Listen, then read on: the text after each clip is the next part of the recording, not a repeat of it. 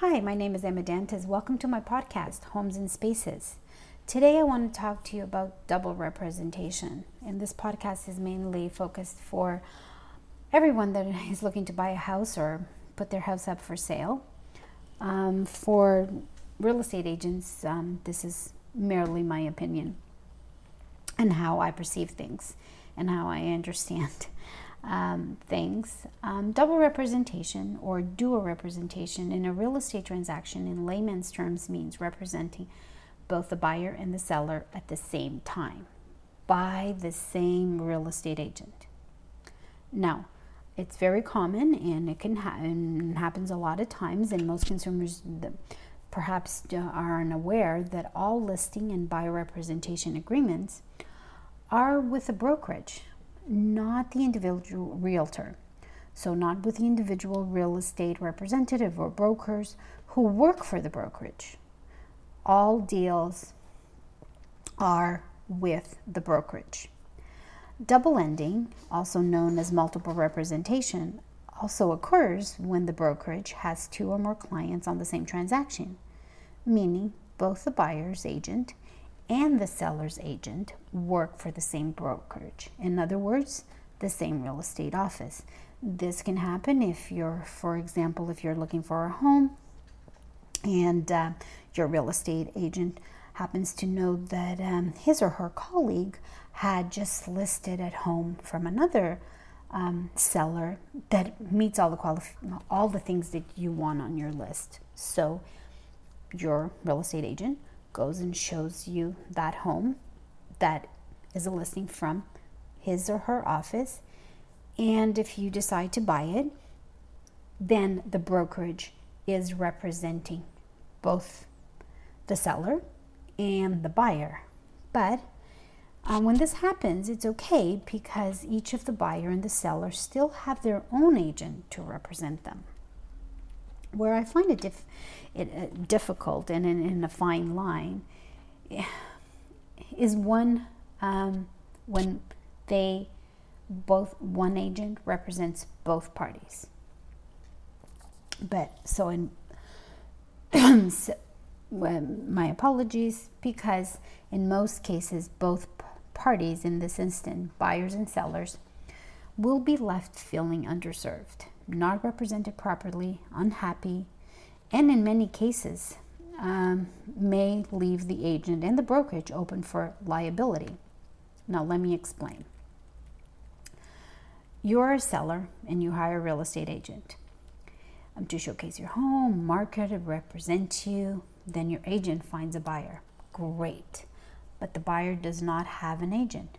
Your real estate agent brings a potential buyer to your property and is focusing on all the good qualities, etc. Wonderful. Then the buyer wants to put an offer, so your agent now also becomes their agent. The real estate boards and provincial governing board actually set out clear rules of duties of a real estate agents for these instances. But let's be realistic. You now have a buyer that wants to put an offer in. You want to make them happy, and the buyer wants a deal. You are the agent for both of them. But both you now have to represent both clients, buyer and seller. So you now have to present the offer to your client, your first client, the seller. And you had made a commitment to get the best deal and price and service to them as well. I don't know about you, but it is very rare and difficult to please two people at the same time.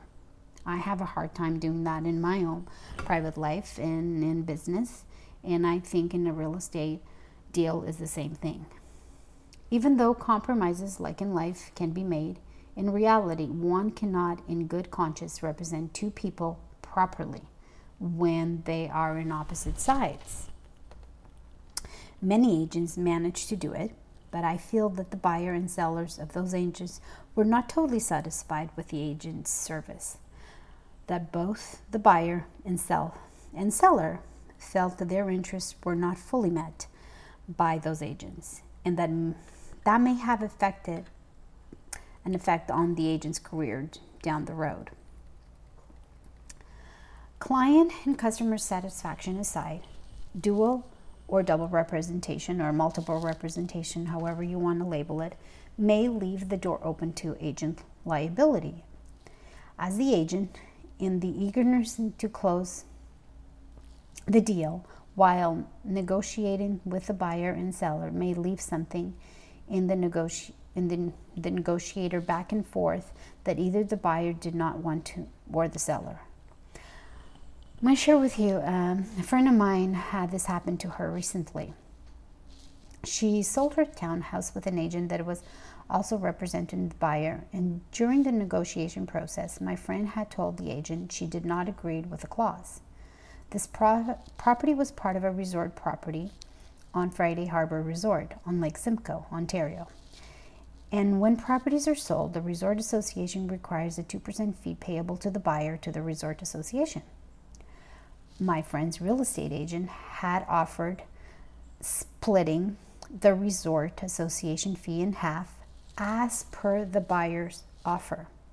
Now, my friend had told the agent, her agent, because the buyers were acquired. You have to remember that the buyers were acquired after my friend had listed the house with her agent. So my friend had told the agent, her agent, my friend was the seller and the agent's client. The buyer was acquired after the agent showed the property, my friend's place, and the buyers wanted to buy it and they did not have an agent. Again, so my friend's real estate agent took them on as a customer. Anyways, when my friend's agent called and told her what the offer was, she had entailed, my friend told the agent on the conditions of the sign back, which included removal of the splitting of the association fee. Now, my friend trusted the agent would have made all those changes. When she got the offer from the agent to sign back as a counter offer for the buyer, she did not read it properly to ensure her agent made all the changes. And she trusted the agent. But in the end, after it was a done deal, only when the deal was to close and her lawyer mentioned the fees, she realized the agent never changed the condition on the sign back, and it cost my friend just over $10,000 plus HST. My friend had the legal ability and right to file a complaint with the real estate body and sue the brokerage. But my friend was going through a stressful time in her life and just decided not to. But she never will work with a double agent again. And let me tell you, she will read everything on an offer as her trust has been compromised. So reducing the role of the agent when they're representing both the buyer and the seller to a facilitator, because that's what it's going to be in the end, means neither party has an advisor and champion in their corner. You want your real estate agent to be your advisor and champion. In a multiple representation scenario or double representation, it's buyer beware and seller beware. The agent basically represents nobody and are just a middleman bringing a sale together. That is not what you should be looking for in a real estate agent. Under the current rules, the buyer and seller are still clients. And when I mention the rules, it's the rules of the governing body of our real estate industry. So agents have to still represent both the buyer and the seller's interests, of course, and that is their due diligence duty.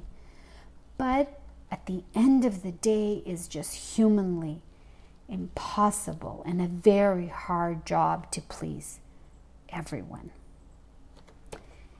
Well, until next time.